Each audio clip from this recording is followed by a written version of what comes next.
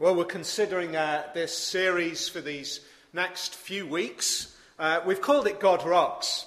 And one of the things that we saw right at the very beginning is that the reality is, the truth is that God, a true engagement with the God of the Bible, as opposed to an observation of God, really rocks our world. Rocks us in so many ways.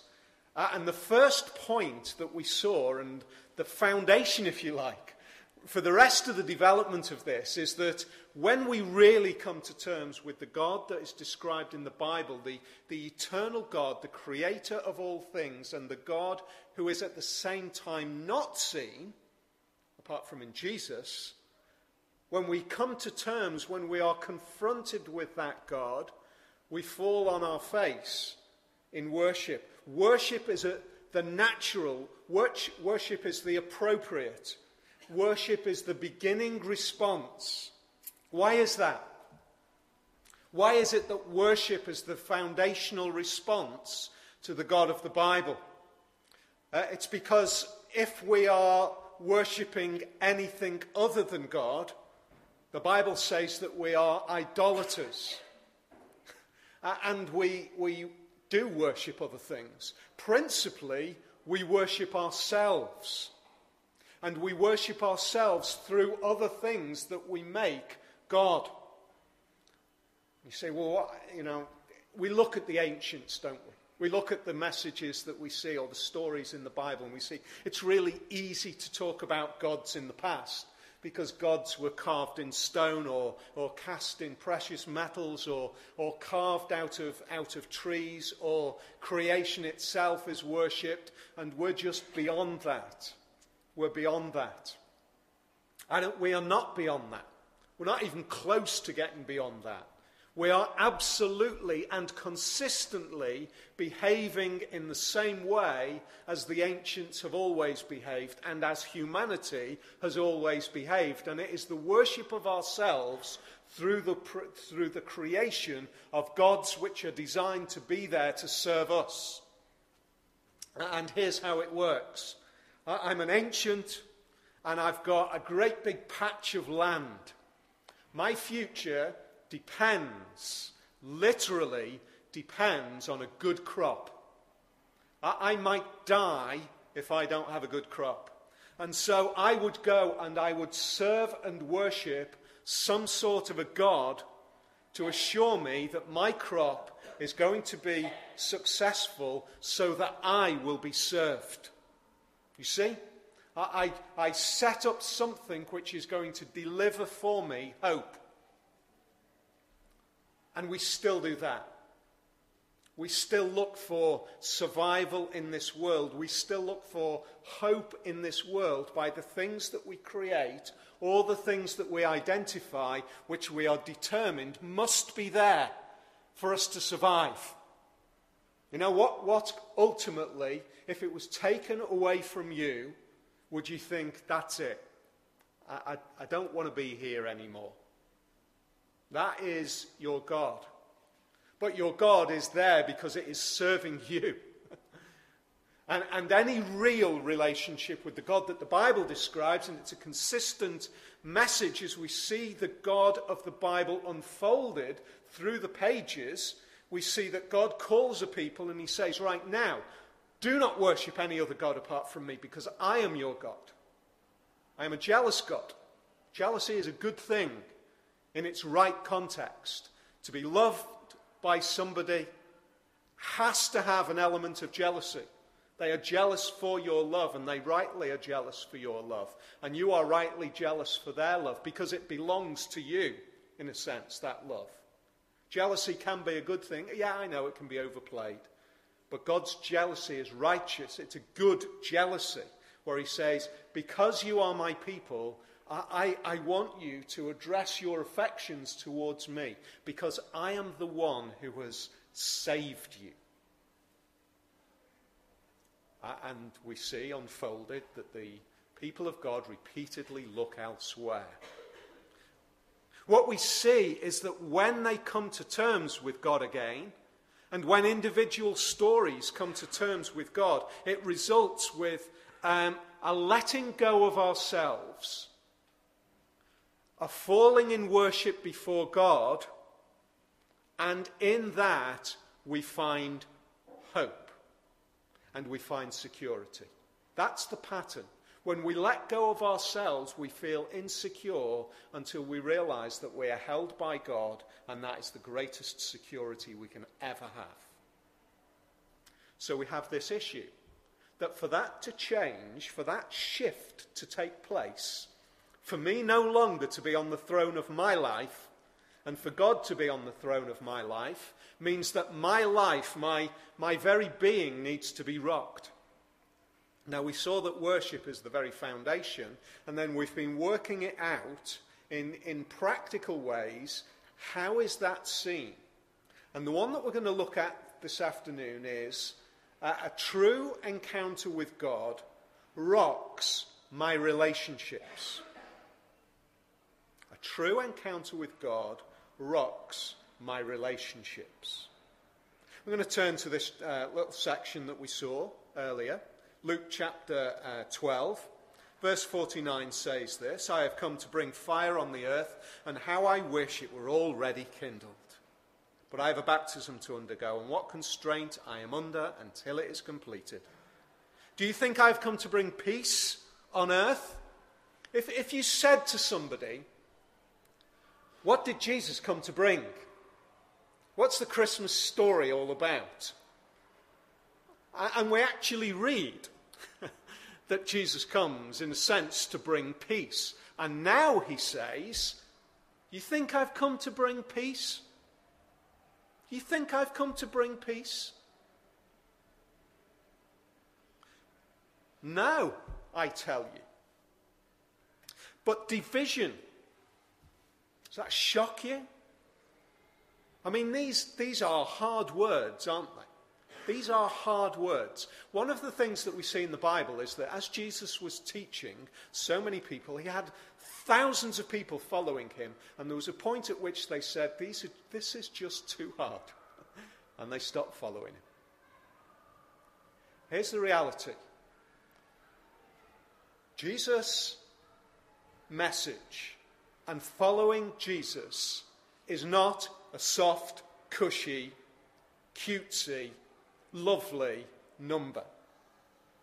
It is real. It includes stuff that is tough to hear.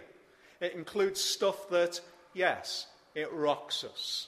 He goes on to say this: from now on there will be 5 in one family divided against each other, 3 against 2 and 2 against 3.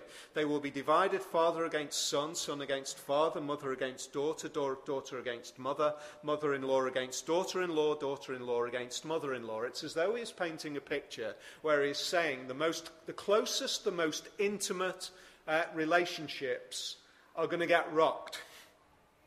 Now that is really important, that we see what Jesus is saying here. Because when we hear these words, it sounds as though, is Jesus saying, right, therefore, we're on a journey here where we can justify all sorts of crisis and conflict in the name of Christianity?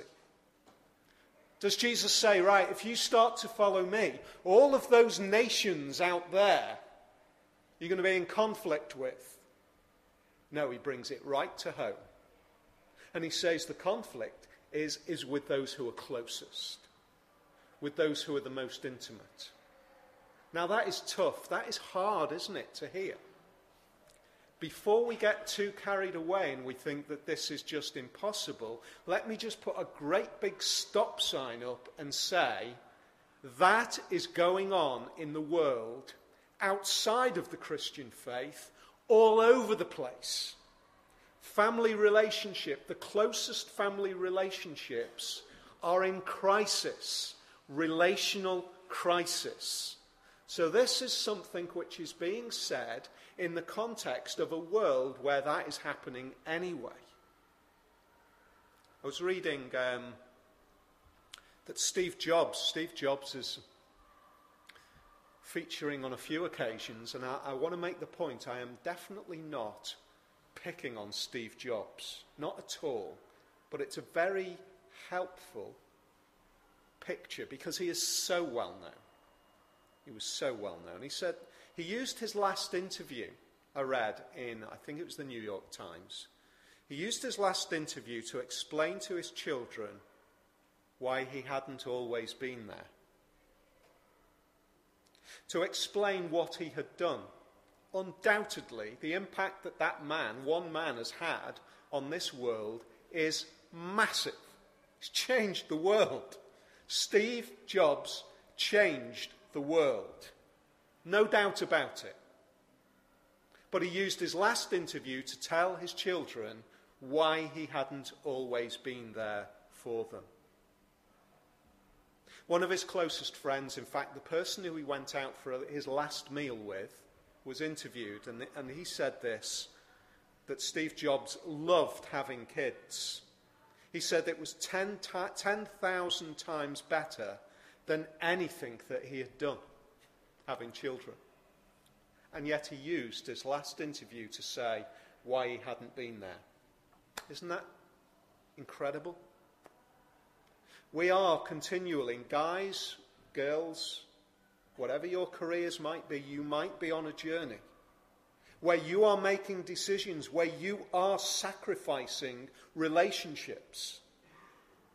You are looking at other things and you are making a decision. And I know the demands of work. I know the constraints that it puts us under. I know that there are demands, which means that we are continually fighting this balance, this how do I keep all of these things together? But there are some of us who are saying, I will sacrifice that relationship. I will sacrifice that relationship for this career move or for this opportunity or whatever it might be. So let's not get carried away and say, Jesus is telling us to do something that we wouldn't naturally be doing. It's happening all over the place. We are making sacrifices because we are determining that certain things are a priority. The sad thing is that Steve Jobs actually had not always been in relationship with his children. He had denied that he was the father of his daughter. In fact, court papers say that he had insisted in court papers that he was sterile and therefore he couldn't be the father of his daughter in the early part of his career while he was working at Hewlett-Packard. It was only much later in life when they were reconciled, which is great. But he had made a decision back then. And we are making decisions. We are reaching points in our lives where there are certain things where we are saying, okay, it's this or it's that relationship. It's happening all over the place. And there are times when we can do it for the wrong motivations. And the reality is there are times when we have to do it for the right motivations. There are times when, you've been in the conversations where parents have said, with children who have taken to various addictions, where they have said, the most loving thing I can do right now is to sacrifice this relationship. And Jesus says, right, you need to understand that being a follower of me, this is the reality.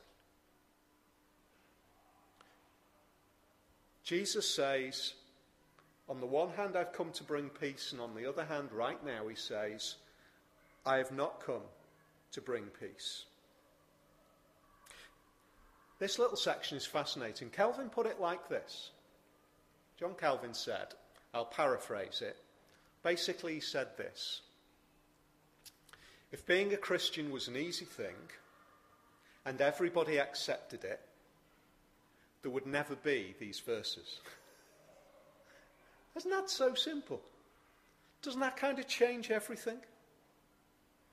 If we take it back to where we were saying earlier on, if we are saying that sacrifice of myself from the throne of the rule of my life, and Jesus now ruling my life, is the very essence of relationship with him, isn't it inevitable that means that is going to be disrupting for other people around us. That is going to bring tension. When I am, let's put it this way, when I am in close relationship with people and I am serving myself and serving them as a priority, when I am finding my fulfillment and my satisfaction in making sure that all of those who are mine around me are absolutely top priority, and then suddenly, wham, Jesus comes into my life, and there is this dramatic shift of priority, this dramatic shift of allegiance where I am no longer my greatest allegiance. Jesus is my greatest allegiance. Do you think that can happen without some people around us being really upset by it? Calvin said it can't. It just can't happen. Because when Jesus rocks our world, when Jesus rocks our life, it has a ripple effect outwards, doesn't it? That's what Jesus is saying. He is not saying, if you follow me, you are now to become antagonistic to everybody around you. Not in a million years. He's saying this. When you start to serve me, when you make me your first allegiance, you need to understand that will have profound effects for those around you. It will have profound effects. And that will create separation, disruption, division, relationship crisis at the closest and most intimate. Jesus said this at one point, quite openly. He said, do you realize that to follow me, you have to take up your cross? It is going to cost. When he said that, when you think about those words, Jesus saying, take up your cross, where does that take our minds? Jesus took up his cross and it took him to death, didn't it? That's where it ended up. His cross took him to death. And now Jesus says, right, now you take up your cross. In other words, you die to yourself. To be a follower of me is going to cost you. I want to make it really clear. To be a follower of Jesus is going to cost. Don't think it's a light, easy, frivolous thing. It's going to cost. It is a great challenge. Jesus says that is what is going to happen. And that is because you will find that your allegiance has been redirected. And whenever your allegiance has been redirected, you will cause challenge around. You say, well, how do we work that out then? What else does Jesus say to help us in this? Let's have a look at what he carries on. He says to the crowd, when you see a cloud rising in the west, immediately you say it's going to rain, and it does. And when the south wind blows, you say it's going to be hot, and it is. Hypocrites, you know how to interpret the appearance of the earth and the sky. How is it that you don't know how to interpret this present time? Now, to some extent, that is spoken to a whole load of people who've got the Hebrew Bible in front of them, and they've been told about the prospect of Jesus coming right the way along, and now Jesus arrives, and there's this huge disruption. There is disruption going on. We actually find that Jesus is at this point in relationship tension with his own family, actually. With his own family, his brothers and sisters are challenged by what he is and who he is. So he's not saying this as some kind of, float above and it doesn't affect me. He's going through it himself. He's in that situation. But they're looking at it and saying, okay, you can interpret that it's going to be hot if the south wind is blowing, which it does in that particular part of the world, because it pulls all of the hot air off the Sahara Desert. And it gets hot where they are. You know if it's a south wind, it's going to get hot. You know if there's a cloud in the sky, it's going to get to rain. There are things which you know. Shouldn't you realize that everything that has gone before should mean that the point where I arrive will be equally disruptive? That's the point that he's making. Now here's the thing, and how does that apply to us? I think it applies at least in this way. None of us can get away from the fact that Jesus of Nazareth is the most contentious person in history. He just is. He is the most contentious person in the whole of this world's history as an individual living person. Nobody else has been more contentious. Nobody else in the history of this world has had such a global impact and continues to have a global impact. Jesus continues to have the kind of impact that he had in those days, in fact on a greater scale actually. The impact that he is having in China at the moment is massive. Just massive. A country which was just opposed to the Christian faith, ideologically opposed, is being turned upside down at the moment. I was fascinated. We were watching... oh, no, I've said it now. I've admitted to it. We were watching ice skating. we were just flick channel surfing, honestly. Surfing through the sports channels. Ice skating came on. But do you know what? There was a Chinese competitor who was ice dancing to Amazing Grace with, on the front of her top, a great big white cross. That is massive for one of their greatest stars to be a self-proclaimed believer in Jesus. It is turning China upside down at the moment. South Korea, the most technologically advanced country in the world, it is argued, is being turned upside down by the message of Jesus. So let's not get the idea that this is just an ancient thing. This is happening now, today, and Jesus continues to be the most provocative, the most controversial, the most life-changing individual from the whole of history. Now let's put it like this. Jesus says you can interpret when the weather's going to change. Can't you interpret? Can't you read the signs of my very being? Just stop and think. If you can see a cloud that tells you that it's going to rain, can't you see that the most controversial person in the whole of human history has got something to say today? You do that. Do you realize the impact of Jesus? He is that person. He continues to be that person who is shaking things up. And we're hypocritical when we say, I'm going to root everything on what the weather's going to be. I'm going to believe that. And we can't look back and say, one person, I've got to look into that. I've got to consider it. And that's basically what he's saying.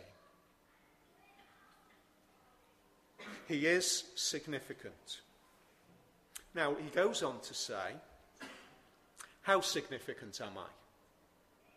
How significant is Jesus? How does this connect with the next little bit of the story? He tells this and he talks about earth and sky and sun and heat and all of that, and then he goes on with this little story. Why don't you judge for yourselves what is right? As you are going with your adversary to the magistrate, try hard to be reconciled on the way, or your adversary may drag you off to the judge, and the officer throw you into prison. I tell you, you will not get out until you have paid the last penny. Why would Jesus say that, having just talked about his own identity? because he is saying quite simply this. Be prepared because you are going to stand before the judge. My presence is not significant just for the years of my life, for you as an individual. My presence is eternally significant for you. So you better get it right. He's saying, in effect, we are all living our lives today on a journey to the judge.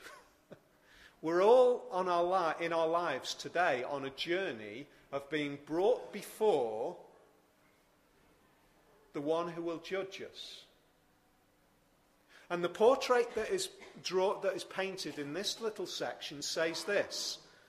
It's somebody who's going along with their adversary, and they get before the judge, and the judge finds them guilty.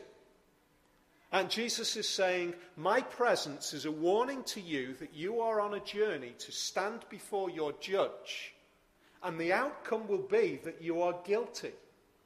Therefore, the outcome of that for somebody in this world, in the ancient world, is that you would be thrown into prison. It's debtor's prison that he's describing here. See the way it's worked out. You can stay in that prison for just as long as it takes for your debt to be paid. See that? Verse 59, I tell you, you will not get out until you have paid the last penny. So there's a way to get out, paying the price. And in the ancient days, that's how it worked. You'd end up in prison. Your family would be responsible to pay the debt so that you would be allowed to get out. Because you couldn't pay the debt from prison, could you? You were helpless in that. You were in prison, in debt, and your family would have to go away, and they would resolve all the issues, pay the debt, and then you would be allowed to go free. And that's fine in this world, Jesus is saying, but just think about it. When that comes into the eternal dimension, when you find yourself in a prison awaiting for the debt to be paid, what's it saying? You need help from outside because you can't pay your debt. Only in the eternal dimension, there is no one there to pay the debt. There is no family outside. When you get to the point where you reach the judge and he finds you guilty, and you find yourself now in a situation where you are in prison paying your debt, the Bible describes that as separation from God, as the responsibility of where we find ourselves by being in this world adversaries of him, rebels towards him. We are banished from him for all of eternity in a debtor's prison where we will continue to be there until the debt is paid. The only problem is there's no one out there to pay the debt for us. That's the problem. And this comes all the way back round to relationship. Because we would ask ourselves at that point, wouldn't we, if this is a picture of the way it's going to be, if there is a picture there that there is, if you like, an eternal prison, but we're on a journey now, is it possible that the debt might be paid now, as he describes? That's what he says. Sort it out while you're on the way. Get yourself sorted with your adversary while you're on the way. And that is precisely what he says in the opening section, and that is what ties us to the very beginning. You go back to verse 49. Verse 49, we come back to this, because this, if you like, this is where it starts. Jesus says this, I have come to bring fire on the earth. We think about that. We think of it as destructive, don't we? In actual fact, I think this is refining. I think this is purifying. Very often in the Bible, that is a picture of purifying, cleansing. Fire was used far more in the ancient world. It's still used in certain parts of the world to purge farmland. You know, you grow for a year, then you burn the stubble off, and that continues to be the case. I think it's banned in this country now, but it's purging the land, clearing the land so that those fresh seeds can then grow in a newly sort of cleansed land. We see it in gold. How do you refine gold? Well, you burn it and burn it and burn it and burn it, because you can't destroy gold in a fire. And the more you burn it, the more pure the gold becomes. It's that refining picture. And Jesus saying, I've come to bring purity by fire. I wish it was already there. How is it going to be achieved? Well, the way it's going to be achieved, he says, is by my baptism.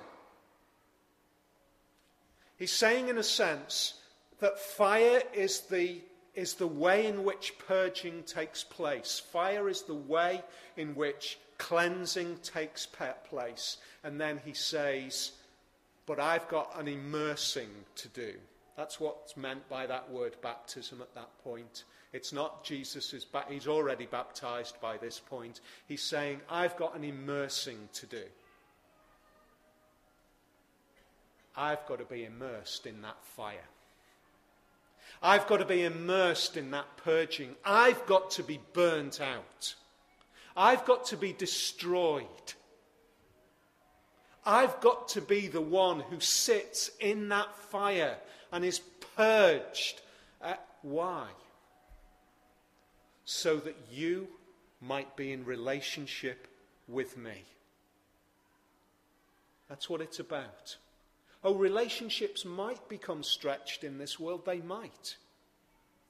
But it's because a new relationship, an eternal relationship, a relationship of eternal significance is forged because Jesus himself purges and at the same time immerses himself in the purging. He, if you like, in his baptism, he carries, if you like, let's make it very personal. Let's talk about my own situation. I have all of the guilt and failure and rebellion that Jesus is describing is necessary to be purged out. And if the fire of God is purging me out, and if he burns me out, there is no good left. Once he's done the burning, there's nothing left. I'm a goner. So are you. I'm a goner. When Jesus' burning takes place, I'm done. But when Jesus steps into my place and bears my guilt, and Jesus stands and then falls under the burning power of purging of his Father, he's burnt out. My guilt is burnt out, but something stays. His righteousness. His purity becomes my purity. How amazing is that? When he is burnt out, there's something left. All of my guilt goes with him.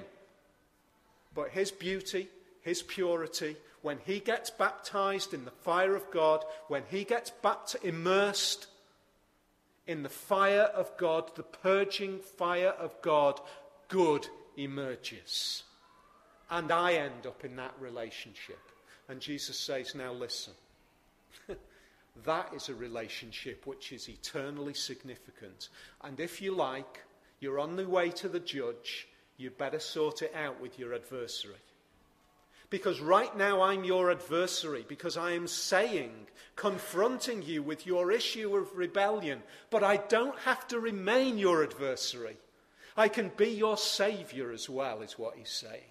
And in becoming your saviour, I will forge a relationship with you which is eternal. You will become accepted. You will live forever. And you know what? This is the one relationship crisis. Unlike Steve Jobs, unlike the decisions that you and I make which cause relationship strains, this is the one relationship crisis which stands any chance of resolving the issues of relationship anyway. It's the only one that could possibly solve the issues of relationship. Jesus says there's going to be division. It might be father and son and mother and daughter and mother-in-law and daughter-in-law and father, or every dimension of relationship might be at stake here. But you know what? I am the one that will restore those. I am the only hope of any restoration in that. Nate Saint, story I've told you, you probably know it. I think it's the most amazing story to describe this. Nate Saint was a missionary who was murdered in South America. He went to try to make contact with a very dangerous, murderous tribe. And him and his fellow workers were killed. His son went back in, ultimately. Nate Saint's son, Steve Saint, ultimately went back in to work with that tribe, with his auntie. You know what ultimately happened? Steve Saint's son was baptized by the man that killed his father.